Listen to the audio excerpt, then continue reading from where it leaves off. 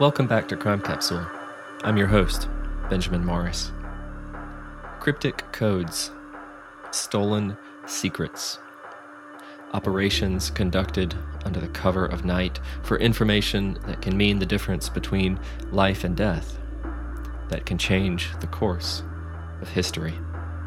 Is there anything, dear listeners, more interesting than espionage? As we mark our 50th full episode, more on that shortly, we at Crime Capsule are thrilled to start a brand new series looking at the history of intelligence in America. It's such a polite word, intelligence, that masks that dangerous and often dirty work of learning what we're not supposed to learn, of gaining insight we're not supposed to have.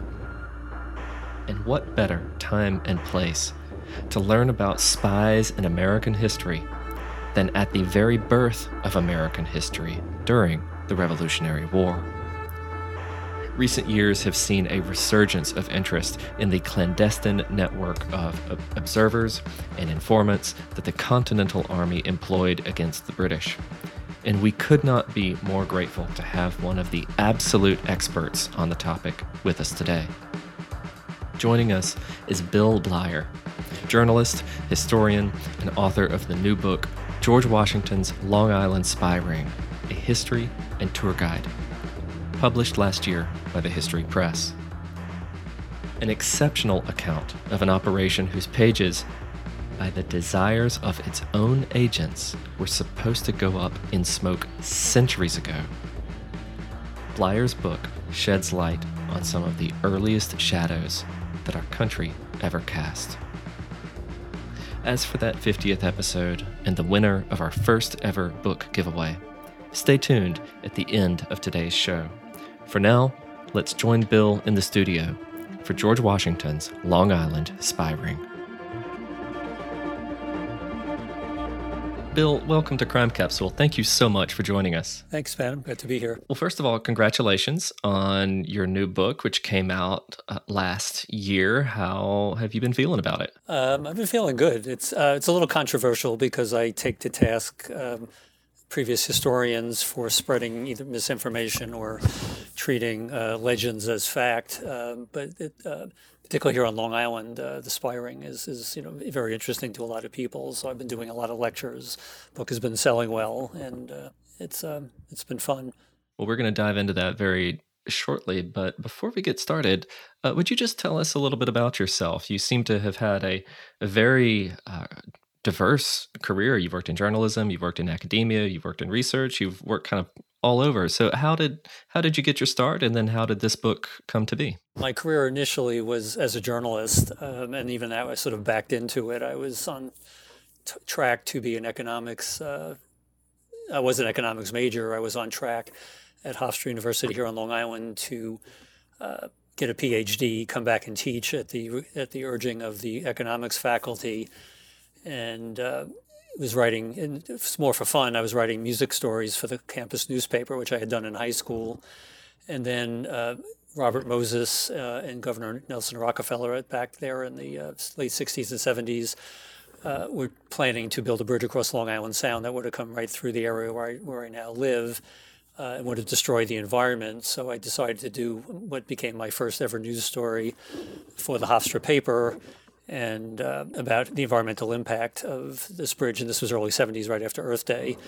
And my life has always worked out very weirdly, like things I don't expect happen because there's like some great force steering me in the right direction, God or whatever, I don't know. But I end up with choices or direction that I would never expect. In this case, the Deus Ex Maxima was the campus paper was put out in a printing place near the campus. That was also where the Oyster Bay Guardian, the local weekly, was printed, and they wrote about this bridge every week, trying to stop it. And I never even had seen the paper, but they called one of the paste-up women noticed the story in the Hofstra Chronicle, pointed out to the editor of the Guardian. They called me and did a story about local boy fights the bridge, which led to summer part-time work, which led to me working as the editor of the paper for a year when I graduated, which led to 6 years in the wilds of New Jersey, which led to Newsday, the primary Long Island, the only Long Island daily paper where I always wanted to work once I decided I wanted to be a journalist. And I focused on history and maritime affairs, which my longtime interest since childhood. And then eventually, as I decided I wanted to leave, full-time work and work part-time for myself, I started maritime and history books, and today we're talking about number 5. I have to ask, did David slay Goliath? Did you stop the bridge? Yes, we did, and I was still in college in '72. I had just started working for the paper and got to write the biggest story in the history of the 100-year-old newspaper when Rockefeller killed the project because of the local opposition. And had an argument with the editor of the paper who was very conservative. I said, this needs to be a banner headline. And she said, The Guardian has never had a banner headline in 100 years. And I won the argument. And I got to interview Robert Moses later, which was kind of interesting because he was really angry about this whole thing. Yeah. It's funny, Bill, as I was reading your work, I was reminded over and over again of the old adage that journalism is the first draft of history, and here you are with sort of a foot in both worlds. Does that maxim ring true for you particularly? Yeah, well, I mean, it's. I still write freelance for Newsday. They do big history spreads primarily, or some business stories. And it's a thrill to see, even after 40 years of working in the field full time, I still love seeing my stuff and get excitement and buzz from that. But, it's there. People forget about it pretty quickly. It might end up in a library or an archive, and people refer to articles I've done, years ago, which is nice. But it's the wrapping the fish, kind of story. It's out there. It's gone. So when I started doing these history books, and I see them in big box stores, I see them listed on Amazon, and people come to the lectures and buy them and have them signed. It's a thrill because in every case I'm doing that fill a vacuum that I could never understand why nobody else had done them. The first one was Long Island, the Civil War, which I co-wrote with a historian who had been my major source on Civil War stories on Long Island. He had 20 years of research, and he kept saying he was going to write a book, turn it into a book, and he never did. So I had already given my notice. Actually, I was getting ready to give my notice after 33 years at Newsday, and had lunch with a head of a local preservation group. And she said, well, if you leave, what are you going to do? And I said, well, I'm going to do books. And the first one I had in mind was the history of Sagamore Hill, because I had gone there. It's near my house, and I had gone there since I was, probably in elementary school, and kept looking for somebody to write the history of Sagamore Hill every time I was there.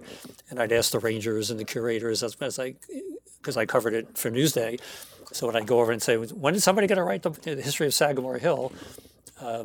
And the curator kept saying she was going to do it when she retired, and then she retired and decided she didn't want to do it. So she goes, why don't you do it? So I did. But to me, that was such a natural topic. And, there's been a lot of maritime history books, but they're all kind of fragmented. Nobody had ever written about every conceivable or topic about Long Island maritime history in one book, and I kept waiting for that. And Mystic Seaport did things that were similar, but didn't really cover everything on Long Island. So, and the Culper is sort of an exception because there's been a lot of books about the Culper, including 2 full books just on the ring. But nobody had done what I ended up doing, which is an analytical history where I looked at every other thing written about it and said, is this true, is not true? Everybody else just wrote their version, some of which are wildly fanciful, but nobody ever said, this author said X and this author said Y. So as I got into it, I said, there's so much conflicting information, I'm going to write a book that's really an analytical history that nobody else has done. So, so I basically have gone from journalist to journalist, author to journalist, author, historian, but I'm really still all 3, I guess. Well, let me ask you, that's something which is very apparent. It comes up front and center in your account of this really remarkable moment in American history. Your book starts off with a classic historiographic gesture, which is the literature review. But your literature review, looking at who else is out there and what's been written, what's been said, it has quite an edge to it. And you're very open about that. There is a lot of separating fact from fiction, as you say, with previous accounts, with contemporary accounts, with television shows that have come along recently to kind of revive interest and so forth. Why is that's so important in the case of the Washington spy ring? Well, part of it is, as a journalist, you always want to get to the truth, and as a good historian, you want to get to the truth too. And when I see people writing stuff, and this was not only in the spy ring, there's in the maritime history book, there's an Execution Rocks lighthouse in Long Island Sound, and somebody years ago started this rumor that it got its name because during the Revolution, the British would chain prisoners to the rocks at low tide and then watch them drown. And it didn't make any sense when I first read it, and I looked into it, and it turns out there's no proof to it, but it's in books about lighthouses, it's in books about Long Island history, and it makes me crazy when I see an accuracy that people don't correct. And in a lot of cases, I got to know the authors of these books and actually got them to correct it in subsequent editions. But it's like, to me, you're doing such an amazing disservice to the public if you spread information you can't document. With the Sagamore Hill book, we found all kinds of examples of misinformation, rumors passed, legend passed on as fact. I was really lucky with that one because the curatorial staff at Sagamore Hill wanted a completely accurate book as best that could be done to be a resource for their rangers and volunteers as well as the public. So the curator, who I had dealt with for years, said, we're going to fact check everything in your book when you're done or as you're doing it. We found mistakes in National Park Service reports. We found mistakes in almost every biography of Theodore Roosevelt. We found a huge amount of mistakes in the only other history of the property done by the first director of the Theodore Roosevelt Association, which had acquired the house from the family and turned it into a museum.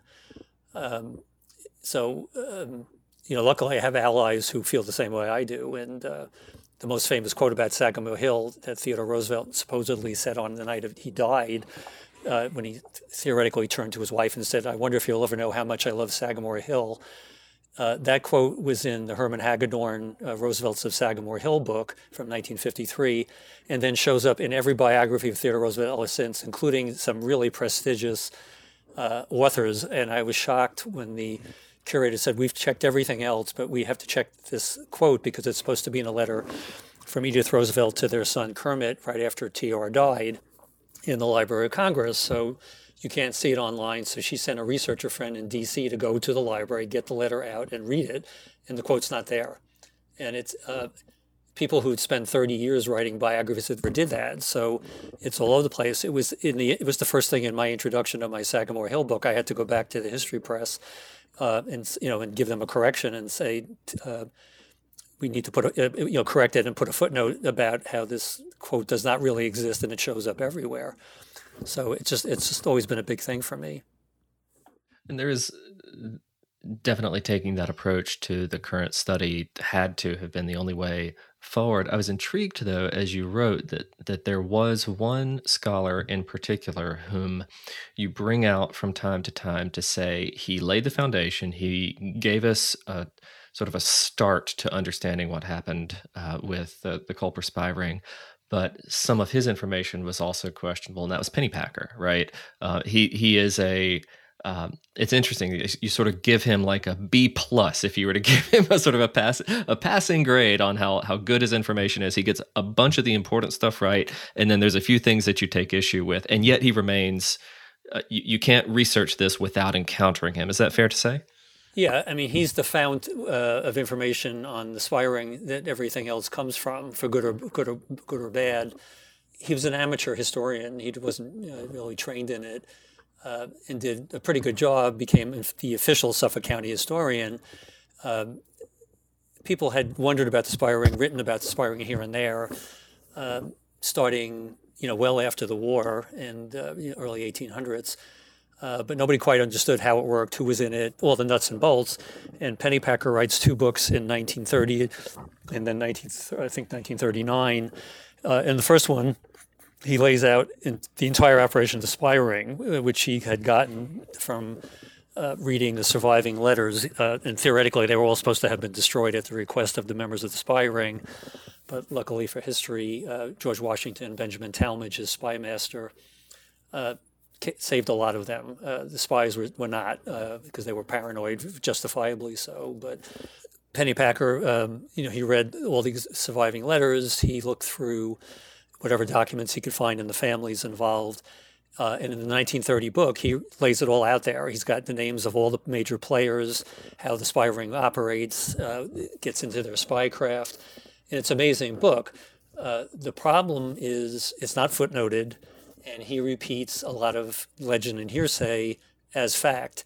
And unfortunately, lots of other authors, including some fairly well-respected ones, have repeated all of these legends and as fact also. Most famously that the story of Anna Strong and her clothesline, signaling her neighbor and chief spy Abraham Woodall across the harbor about where to meet the chief maritime courier, to send stuff to Washington and Talmadge.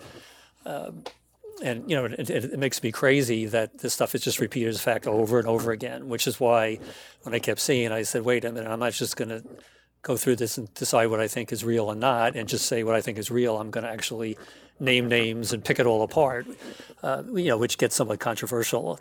As you know, I particularly take to task Brian Kilmeade of Fox News because he writes what he says is a history book, which is historical fiction at best. And when I pick on him, there's always somebody in the audience that will ask me, have you heard from Brian Kilmeade, who I know and have written about for Newsday?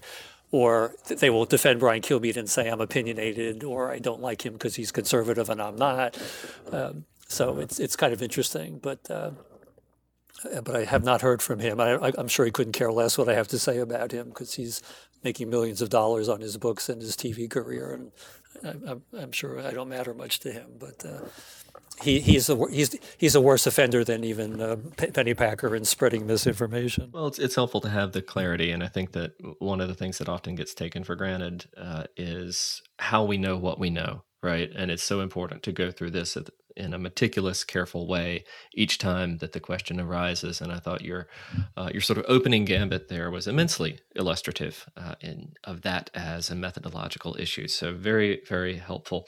For our listeners who may not be familiar with the context of the creation of the spy ring, and for whom maybe their American history class was a little longer ago than they would like to perhaps recall, can we just travel back for one moment to the Battle of Long Island? Because this was such a pivotal moment in the American Revolutionary War. You write that in many ways it was determinative of what followed over the next 6 or 7 years as the city and the surrounding area was occupied by the British, but it was also immensely instructive for General George Washington as he reflected on the casualties that were suffered in the battle and the necessity for better information to prevent those casualties, because there are some tensions that arise out of the invasion and the occupation that really set the stage for the spy ring to follow.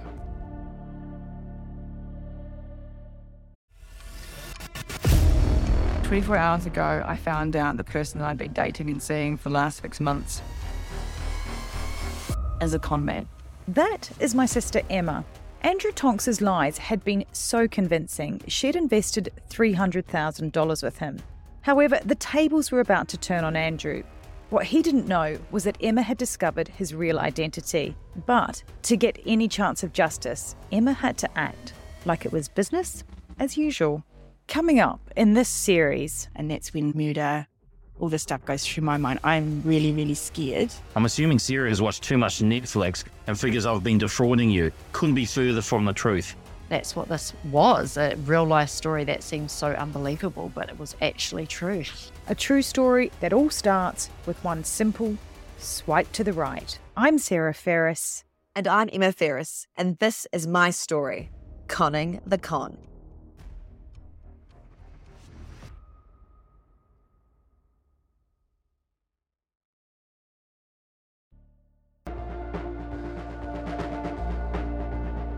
Yeah, well, the Battle of Long Island, a lot of people haven't even heard of it because it's not Lexington and Concord, it's not Yorktown or Princeton or Trenton. It's actually the biggest pitched battle of the entire Revolution, with most soldiers from both sides involved. Washington is still relatively new to command. You know, he's gone to, at the behest of Congress, to Boston and taken control of the army after Lexington and Concord. General Knox famously brings the cannon from Fort Ticonderoga, and they drive the British out to Nova Scotia. Washington and his troops know the British are not done. They're going to come back, and they surmise correctly that they're going to go and attack to capture New York, which is the linchpin of the colonies, the commercial center of the colonies, and would give them, control, basically divide the colonies in half if they could control New York. Washington has no idea if they're really going to come to New York, although he and his generals are unanimous that that's the logical next step. But they don't know where they're going to come, exactly how they're going to come, how many they're going to come, and more importantly, what they're going to do when they arrive. And he's very cognizant of intelligence and the lack thereof going back to the French and Indian War, because he wanted to be a British officer and could never get a commission because he was a lowly continental, colonial officer. And the British Army was particularly snobby about that. But he was assigned. He was the head of the colonial militia in Virginia.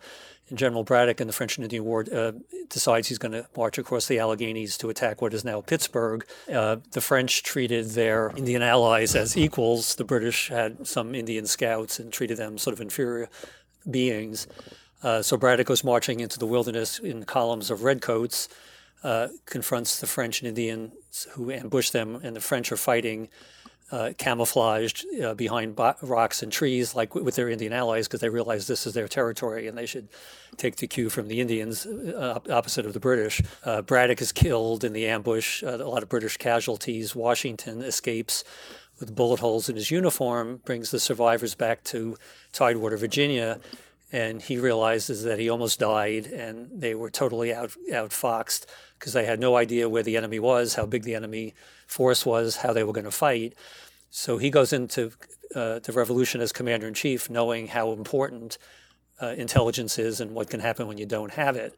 So he's acutely aware of his liability in that area when the revolution breaks out. So when the British show up, and the largest force they've ever sent, out in any war from England, when this force arrives in August of 1776, coming into New York Harbor, Washington had no idea what was coming. He knew they were coming, or was convinced they were coming. They land on Staten Island to prepare for the attack, which is a surprise to Washington. He tries to get spies onto Staten Island to get information. He tries to get people on Staten Island to give him information. It's not working. He can't get the right people who can get back and forth, so he's totally in the dark. So after a week or two of preparation, when the British transfer the force across the lower harbor to Brooklyn, the timing and the size of the force is still a mystery to Washington, to the point where even though it appears a huge number of troops have crossed to Brooklyn, he's not sure that that's not a diversionary attack.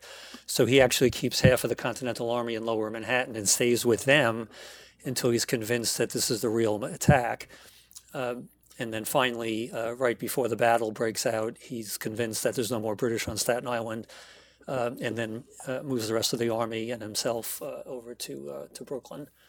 And you write that at this point, there's about 24,000 or so troops under General William Howe, the British, and that this is enormous in terms not just of troop strength, but of the required provisions, logistics, munitions, and so forth. As a landing force, this is unheard of. And so one of the great challenges as the British sort of establish their foothold is how are they going to actually outfit all of these fighting troops as they try to push the Patriots. I think we should probably stick to Patriots and Loyalists, or, Continentals and British, but figure out our terms very quickly here. But how they're going to push the Patriots, push the Continentals back. Just moving this sheer number of troops is itself an enormous task. Well, they had transports and supply ships along with the Navy ships. So they could forage on Staten Island, and when they got to Brooklyn, they could forage there. Long Island was heavily Loyalist anyhow, so there were people willing to supply them. There were also Patriot who would still sell supplies to the British. It was cattle and sheep and other things because they wanted to make money. So that really wasn't the issue. Moving the army across the bay took them, a whole day pretty much. But then, Washington had no idea what was coming next, and unluckily for Washington, Howe was not the best general. Howe also had a very favorable feeling, warm, fuzzy feeling about the Americans. He was hoping he could end the revolution on sort of friendly terms. He and his brother, who was in charge of the fleet, didn't really want to crush the revolution. They wanted sort of to make everybody happy and come back to the fold. Unluckily for Washington, the subordinate generals had a different view and came up with a plan to do a diversionary attack on the western end of the American lines and then send the bulk of the forces in an end run and sweep up behind Washington's first line on these what was called the Heights of Gowanus. And that's what they did. So Howe and most of the army marched all night, got around to the fifth pass in these hills called Jamaica Pass. Washington and Greene and the other generals were convinced the British could never get that far, so they only had 4 Patriot cavalry officers watching that pass, and all the others were heavily defended. So around midnight, British quickly captured the 4 cavalry officers who were there, and then swept down back west towards Manhattan behind the primary lines. And it was only a suicidal counterattack by 2 brigades of crack Continentalists under General Lord Sterling. He did a whole series of suicidal counterattacks that pushed the British back repeatedly and bought time for the rest of the Americans to escape back to the secondary line on Brooklyn Heights that prevented Washington from losing the entire war on that first day of that battle. It really is remarkable. I mean, Bill, there are lots of accounts of different kinds of managed retreats in military history, but I have to say that yours was, for something that happened 250 years ago, I mean, it was absolutely gripping. I mean, you really do feel that tension of, these troops fighting at night. They're waiting for reinforcements. They don't know if reinforcements can come. They don't know which direction the British are coming from. I mean, it's sort of the atmospherics and the cinematics are so stirring in this moment and decisive. Washington, throughout his military career, was extremely lucky. He was not, not trained in a military academy or something. He was basically a self-taught general, but he was extremely lucky from surviving with the bullet holes in his uniform in the Braddock campaign. The Battle of Long Island, he had huge luck. He had luck in General Howe being a very conservative general. Howe called off the battle at dusk the first day when the Americans were reeling back into the lines on Brooklyn Heights. The subordinate generals were arguing, continue, you can push the Americans into the East River and win the war today. Howe said, well, the troops have been marching all night. They're hungry. They're tired. We'll do a siege, and we have plenty of time. We'll win this anyhow. So that was one thing. The wind is blowing very strongly out of the northeast. So this huge British fleet of warships cannot sail up the East River to cut off Washington's retreat to Manhattan. And then the fog rolls in that night to mask this amazing retreat. And just in time, this brigade from Massachusetts showed up, made up of fishermen from Marblehead who know how to row boats. Washington had already corralled every boat along the shore of Brooklyn, but you can imagine if infantrymen who didn't know their way around the water were trying to row these boats across a 1 mile wide river with a strong wind blowing, what could have happened. But the Marblehead men went back and forth all night, and in the morning, when the British sentries, the scouts from the British Army sort of go up into Brooklyn Heights and over Brooklyn Heights down to the river and find everybody's gone, it's because of all those things worked out in Washington's favor. It is almost like sort of the Battle of Dunkirk in microcosm, which would take place in 150 years later. So what happens in this moment is kind of interesting. I mean, the British absolutely established themselves on the island, and very, very quickly you begin to see the tensions of occupation, and you see these tensions play out in a lot of different ways. Now, our listeners will recall the interview that we did with History Press author Peter Zablocki about the tensions between patriots and loyalists in New Jersey in the Revolutionary War period. And this account, Bill, mirrors Peter's account in many ways, because it describes at this intimate level what it's like to have occupying forces in your home, eating your pigs, taking your clothes, sort of stealing your jewelry. Some of the townspeople who are loyal to the British are welcoming them with open arms and receiving sort of grace and favor as a result of that. Others begin to feel that simmering kind of resentment of thousands of troops camping out in front of their front door and eating everything in sight. So can you help us to sort of see that tension as it plays out on the island? Well, what happened is most of the males of military age, the British basically after the battle surprised Washington yet again by doing across the East River from Brooklyn, almost cut off, trap Washington in lower Manhattan. He barely, the militia on the shore just scatter when the British land. Washington luckily gets his army over to the west side of Manhattan and just skirts around the British before he's cut off. And there's a series of battles up into Harlem and forts in Fort Lee and Fort Washington, and then eventually driven entirely off the island of Manhattan.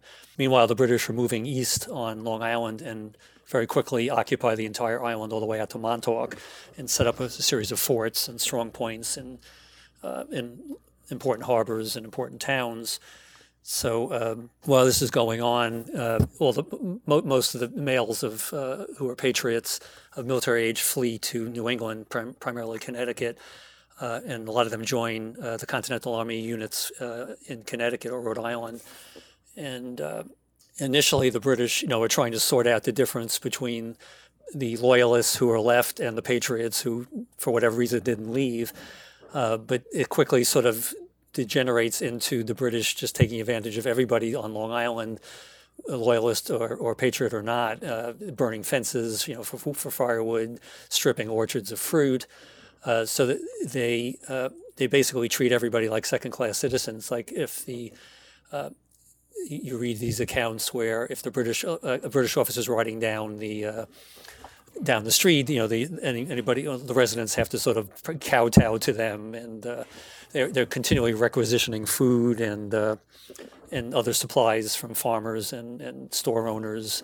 And so what it does is it generates a lot of hostility even from the loyalists, because they're treated like the patriots, and they're saying we support the crown, and what are we getting for our support? And one of the things that struck me in your account was the granular level of, we know who some of these individuals were who were experiencing these things because of what they wrote about them, but the accounts that have survived. One name that really stood out for me was Miller. I'm going to see if I can get this right. Paul Amberman, who was abused and by the British and started off with somewhat of a loyalist tendency, but then very quickly, once these sort of rapacious officers would come in, began to turn the other way and actually suffered greatly for it. Well, in the beginning, and throughout the war, some of the better British officers would give, they would take something, requisition it, or buy it and give a receipt, and then often they were just ignored. So a lot of people that had made contracts with the British never got paid, and a lot of stuff was taken. After the war, you see a lot of these people going to their local town governments, and putting in claims for payment against the British, which ultimately, a lot of them were ultimately paid after the war ended. A lot of arrogance from the British. In the Miller you mentioned, they took supplies. He tried to get paid, and for his trouble, he was basically chopped up by an officer's sword. People were killed, they were maimed, run off their property. It was a pretty dismal time. So you mentioned this fog that had sort of enabled Washington to melt away into the night with his army in that pivotal moment. There's another fog that descends over the whole of Long Island, which is the fog of war, and it is the fog of information and not knowing what is happening on the island. And so Washington very quickly realizes that in order for him to be able to anticipate troop movements or to find any way of keeping his suppliers safe, he has to somehow get eyes into this now very hostile, occupied zone. So you write that one of his first attempts comes from a man whose name is very well known in American history, which is Nathan Hale. But unfortunately, you also write that Nathan Hale with respect, was not a very good spy. That he was heroic, he was noble, he was well-intentioned. His account of, I've been paid, for my services to the Continental Army, but I've not actually given or sacrificed anything yet. I mean, that just really resonates, with tugs on our heartstrings. But if anyone was ever untrained or unfit for the job, I mean, my heart broke as I just sort of read about reading what actually happened to Nathan Hale outside of the famous line that was never actually said. So what happened to Nathan? Well, as I said, Washington, was aware of his lack of intelligence. So the first time he has a chance to really think about it, do anything about it, is once he's back in Manhattan after the Battle of Long Island. He tasked Colonel Thomas Knowlton with forming a special unit called Knowlton's Rangers, which would be made up of young officers, many of them college graduates, to spy or gather and process intelligence. Nathan Hale is one of the young officers from the Connecticut Regiment who is recruited for that regiment. And Knowlton says, we need somebody to cross to Brooklyn to find out what the British are up to because we know they're going to attack Manhattan at some point. All of the others say no because being a spy is considered ungentlemanly and they don't want to ruin their reputation for the rest of their lives. Hale misses that first meeting because he's sick with the flu, hears about from his fellow officers what the meeting was about, and when he recovers, he goes to Knowlton and volunteers, saying, as you mentioned, that he's been in the Army for a year, hasn't done anything to help the cause or earn his pay, and he will become the spy.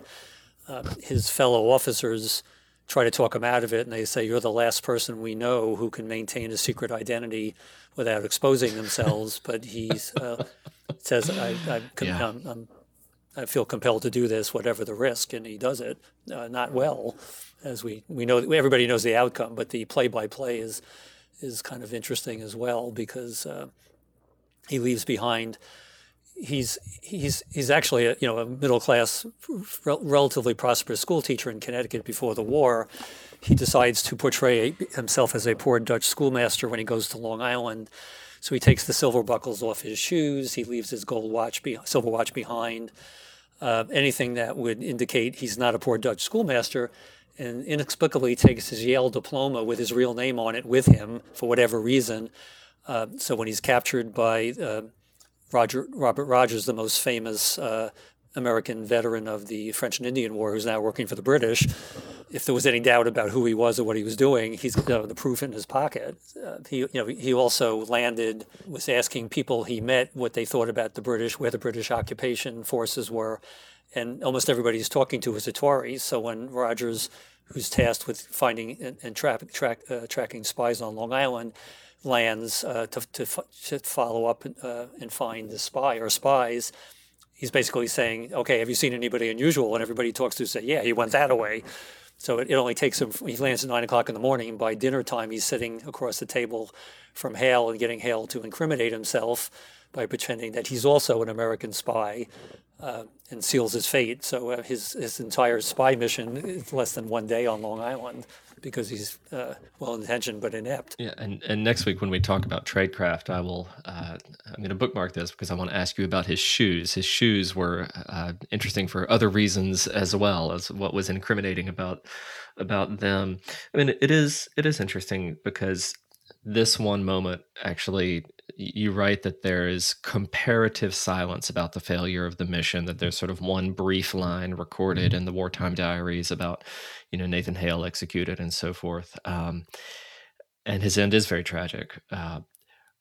But it's one of the things that must be said about Washington is that he always learned from his mistakes, right? And in this particular instance, this served as the catalyst for him to take additional measures as he began to cultivate his new ring, to think, okay, how can I do this more carefully and what can we put in place? And so we're now in about 1777, and there is a passage in your book which I just thought was so illustrative of the tensions at the time and what Washington wanted out of intelligence. And I was wondering if you would be willing to read that passage for us. It is on page 56 of your book as you begin to describe the actual creation of the Culper ring, and we'll explain what the word Culper means shortly. But there's a passage where, here we are putting ourselves in the mind of George Washington, trying to understand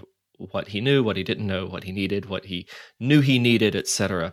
And you have this account where you start. It's the paragraph that begins after severing, and sort of those two larger paragraphs right there. We finally get a sense of what Washington was desperate to know. Would you just read that for us? After severing his connection with Sackett, and that's a New York City businessman named Nathaniel Sackett, who becomes Washington hires as his spy master after the attempt with Knowlton. Knowlton ultimately, and most of that regiment was wiped out in the battles in northern Manhattan. So he hires Nathaniel Sackett, who is a businessman from upstate in Westchester, who does business in the city. And we're not sure why Washington picks him to be the spy master, but he does. It doesn't work out well. So he said Washington fires him after a month because he's not getting any useful information. So the excerpt is, after severing his connection with Sackett, Washington was forced to rely primarily on reconnaissance rather than espionage. But then the general got an unexpected gift in the form of an unsolicited letter written on August 7th, 1778, a day that could be considered the start of the Culper spy ring. The letter was written by Lieutenant Caleb Brewster in Norwalk, Connecticut, and sent directly to Washington, bypassing Benjamin Talmadge, who's the spy master. Brewster offered to gather intelligence on Long Island. While the letter has been lost, Washington's reply to the imposing and fearless mariner dated the next day fills in the blanks. The general instructed Brewster to, quote, not spare any reasonable expense to come at early and true information, always recollecting and bearing in mind that vague and uncertain accounts of things are more disturbing and dangerous than receiving none at all. He emphasized that he was particularly interested in sightings of enemy transport vessels, open quote, whether they are preparing for the reception of troops and know what number of men are upon Long Island, whether they are moving or stationary, what has become of their draft horses, whether they appear to be collecting them for a move, how they are supplied with provisions, what arrivals, whether the men or provisions, and whether any troops have been embarked. So as you can see, Washington was very interested in nuts and bolts because he knew that's how you win a war. Absolutely. Detail. I mean, he is paying attention to draft horses. What has become of their draft horses? I mean, little things like that, which signal so much about an army of the day. That was incredibly revealing. Thank you for reading that. Now, Bill, as we explore this moment, this sort of creation of the ring, the spy ring, certain names, you've mentioned a few of them already, certain names begin to appear with more and more prominence. And one of the joys or the beauties of a story like this is that we now have these names, Talmadge and Woodhull and Caleb Brewster and so forth, but we were never supposed to have, right? I mean, the whole point of espionage is that their names would never, ever be found out, that they would stay within the shadows this whole time. And I want to ask you, we're going to talk about sort of each of them in turn, just so we can get a sense of what the operation looked like as it truly flowered. But there was one guy in particular that really caught my attention, and that was John Clark. And you write that very little is known about John Clark. And it struck me that of all of the spies, maybe he was the most successful because we know the least about him now. Can you just tell us anything at all about this spy who does seem to have vanished from history? Excuse me. Yeah, Clark is a major in the Continental Army. He's a lawyer from Philadelphia. He comes to Washington's attention and the other generals. And he does everything right where Nathan Hale did everything wrong. This happens while Sackett is in charge. It's the one thing sort of Sackett did right. But right from the beginning, you see this dichotomy in the thinking of the American commanders between the idea of doing, I call it the Nathan Hale model and the John Clark model. So with Nathan Hale, it's basically you pick somebody, you send them behind enemy lines for a few days, hope they don't get caught and executed, see what they can get, and you bring them back. Clark is the opposite. His model is you take somebody and embed them. Either you find somebody behind enemy lines or you send them there, but there's no immediate plan to bring them back. So you want them sort of to dig in and bury themselves in the culture and landscape of Long Island in this case, and send information back when you can. But don't expose yourself, don't get caught, don't get executed. Right, we would call that Clark, deep cover in today's terminology. Yeah. So Clark does this exceptionally well. He moves over to Long Island, lives somewhere, I guess, in the Huntington area, in the middle of the island, and sends back reports across the Sound via Caleb Brewster and his whaleboats, and is never suspected by the British, and certainly never caught. And he only leaves after 9 months because Washington his interest is shifted down to Philadelphia.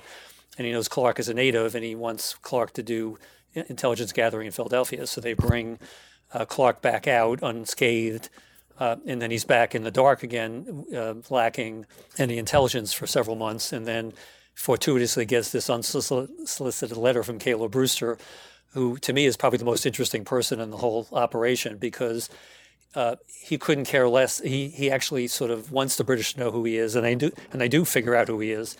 He sort of taunts them and says, come find me and capture me if you can.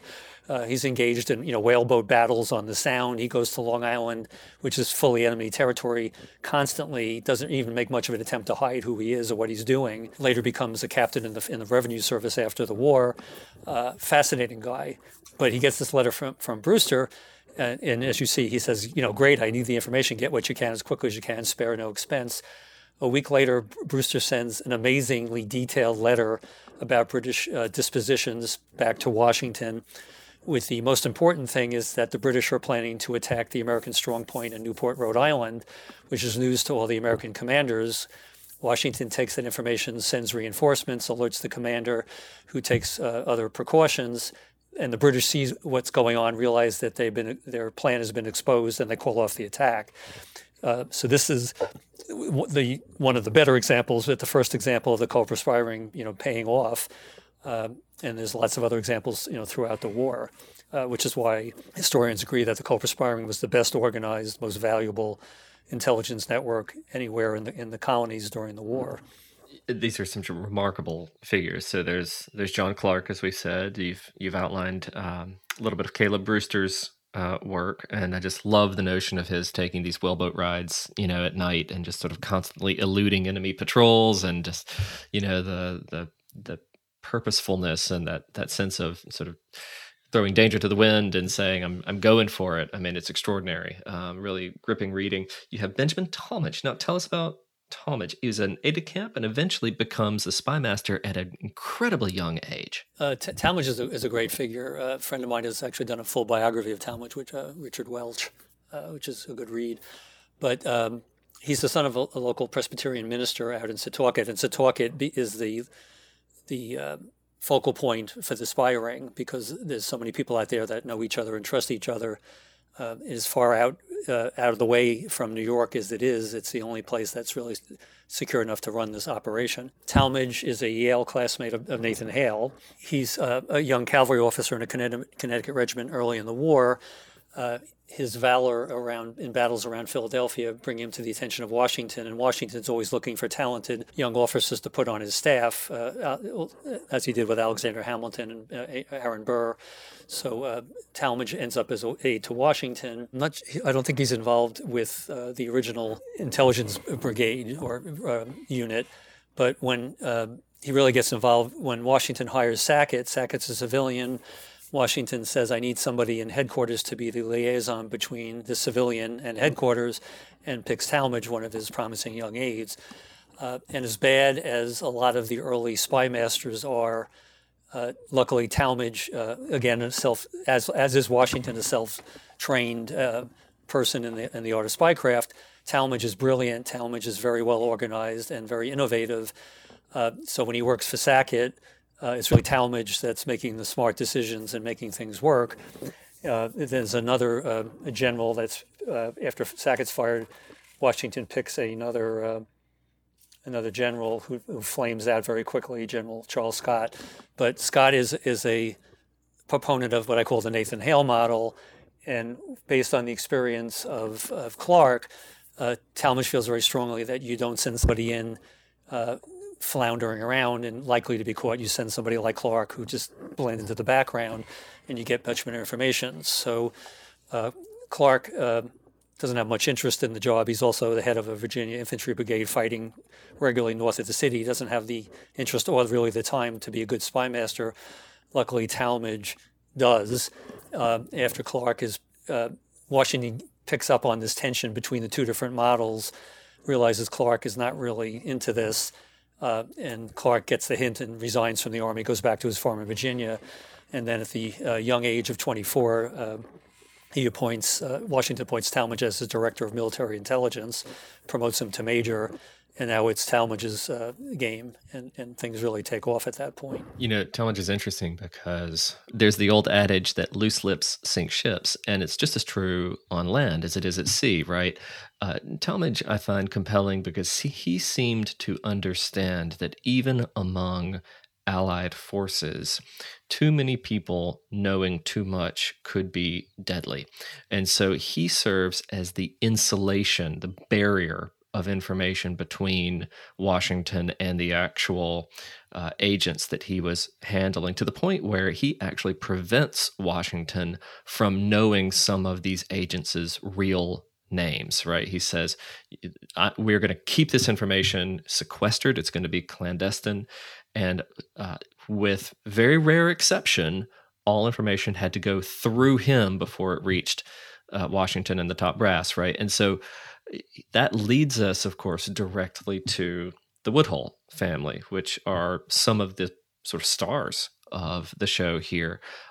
Help us to understand what happened, what traumatic moment happened that persuaded Abraham Woodhull to actually join the ring, because that one kind of caught me by surprise. Okay, so Abraham Woodhull is a fairly successful, middle class farmer out in Setauket, and he grew up with all of these other players. They go way back. Caleb Brewster, Benjamin Talmadge, Abraham Woodhull know each other from forever and trust each other, and that's why the spy ring ultimately works. So what happens is when Talmadge is in charge, he wants to have a spy on Long Island who stays on Long Island. And he approaches his friend Abraham Woodhull.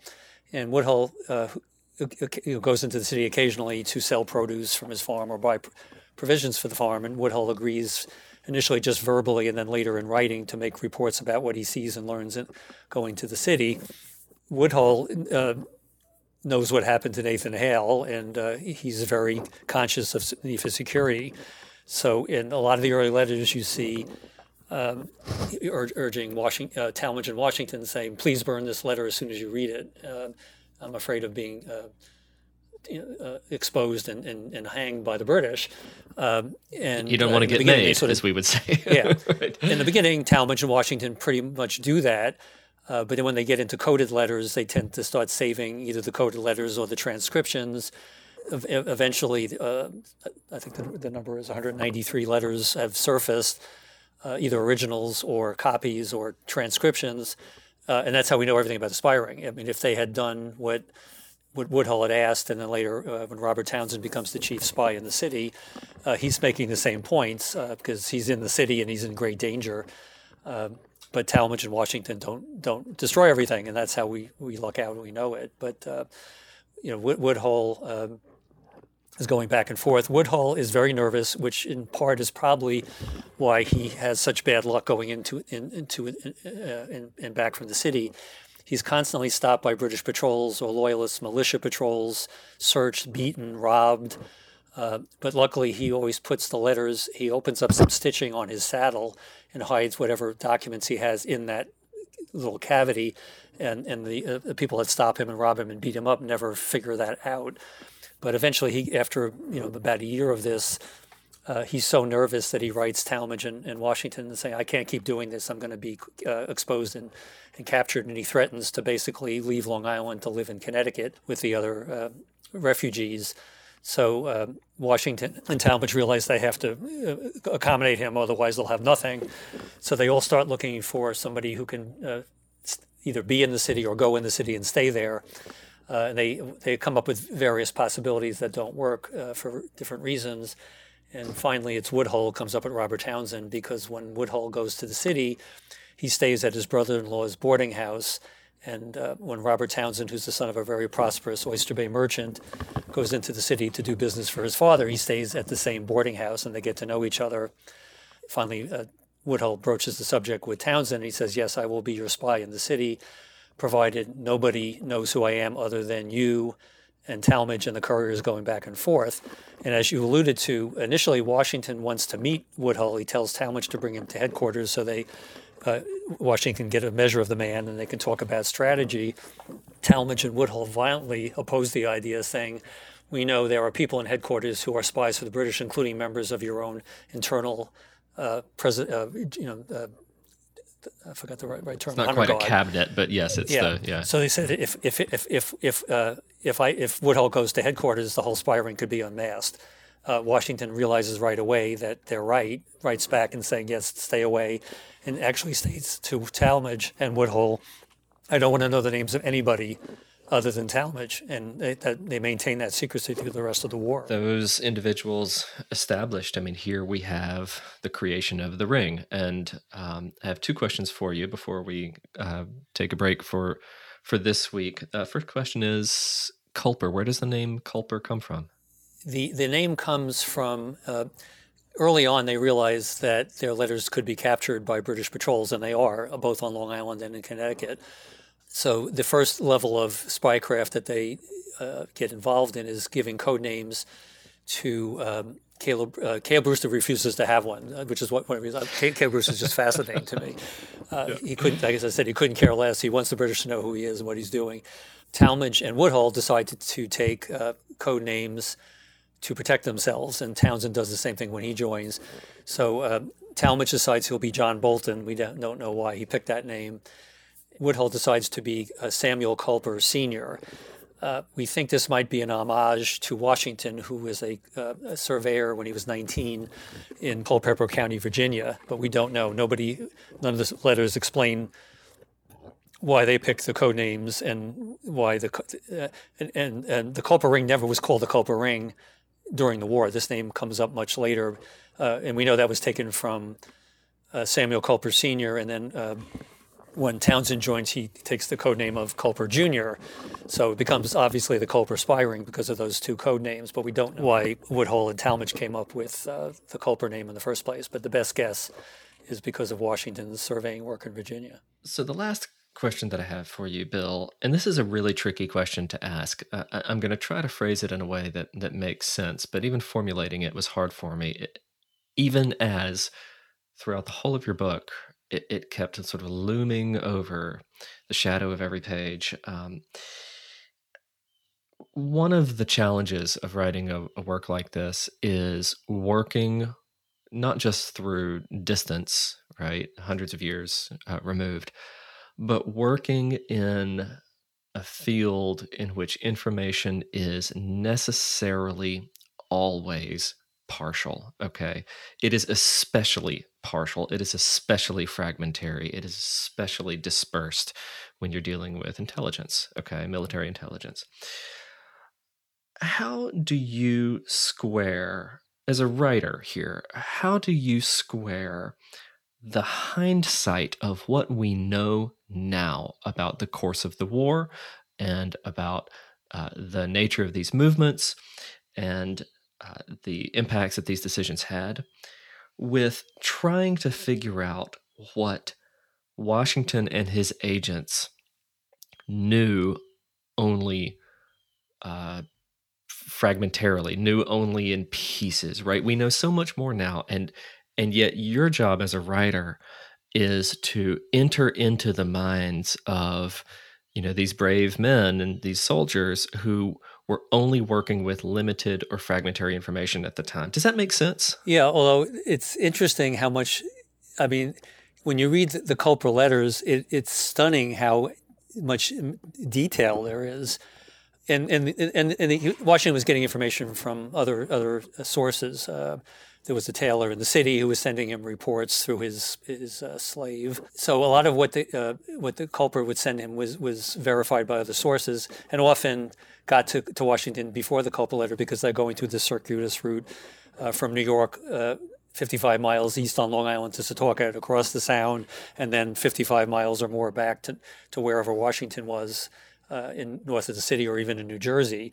So Washington complains throughout the war that the information is extremely detailed and accurate, but it takes forever to get to him, to the point where sometimes it's stale and no longer usable when he gets it. But when you read the letters, it's especially with Townsend's letters, we don't know where he was getting his information, but historians agree he must have had contacts or access to British headquarters, because these letters, it's this regiment landed with X amount of men on this dock. This ship has this whole list of provisions. This regiment is marching to this location.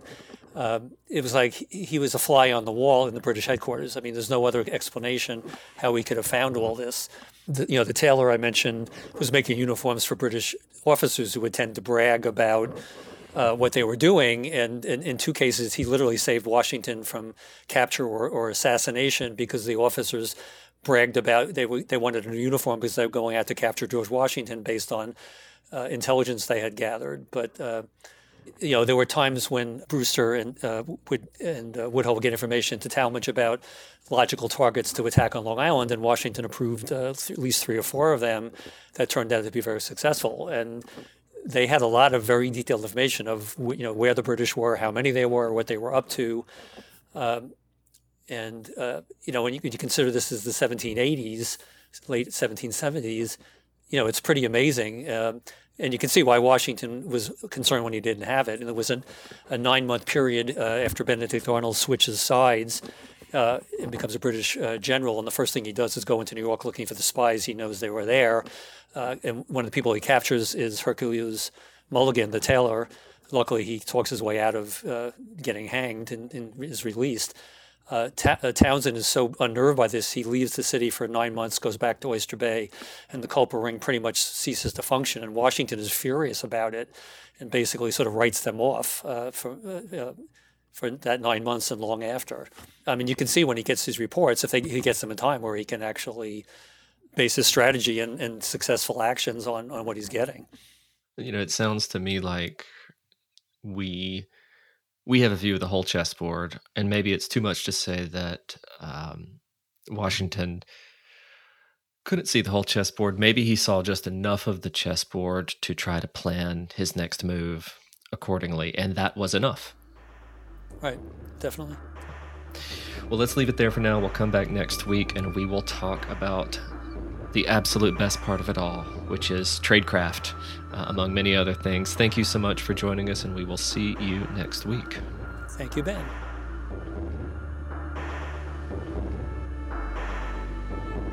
Thanks as always for listening. Our guest has been Bill Bleyer, author of George Washington's Long Island Spy Ring, a history and tour guide published by the History Press. To order a copy of the book, visit your local independent bookstore, visit arcadiapublishing.com, or check out our new Crime Capsule show page at bookshop.org/shop/crime-capsule. Join us next week for the second part of our conversation and the conclusion to this epic tale. Now, the moment you've all been waiting for. First, let me say again how grateful we were to everyone who took the time to write in and share their thoughts on our recent paranormal series. Hearing from listeners across the country was such a joy, so thank you again for your kind words and for all the support you've shown us as we've reached this milestone of 50 full episodes of Crime Capsule. The winner of our giveaway is Eric, writing out of Moberly, Missouri. Eric writes, quote, "I research and investigate weird history in Missouri, so these episodes were fantastic. Lisa Livingston Martin has great insight on Southern Missouri legends and always shares her knowledge with others," unquote. Eric, congratulations. We could not agree more about Lisa's great work. And we'll be sending you a copy of Haunted Joplin soon. with thanks from all of us at History Press and Evergreen Podcasts. And who knows, if you're researching weird history in that area too, maybe one day we'll have you on the show after you've published your own paranormal accounts. Regardless, thanks again. And for everyone out there in TV land, we had a lot of fun doing this, and we hope to do another giveaway soon. That's all for this week. Thanks as always to our producer, Bill Huffman, our production director, Bridget Coyne, audio engineer, Ian Douglas, and our executive producers, Michael D'Aloia and Gerardo Orlando. I'm your host, Benjamin Morris. Crime Capsule is a production of Evergreen Podcasts and a signature title of the Killer Podcasts Network.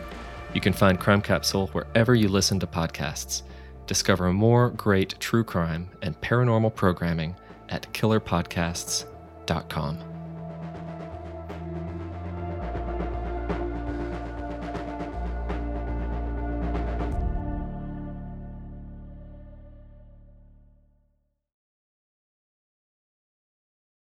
The truth about the Haditha massacre has been covered up, but not anymore. I know you know what happened. They went into houses and killed women and children. What are you thinking? What a mess.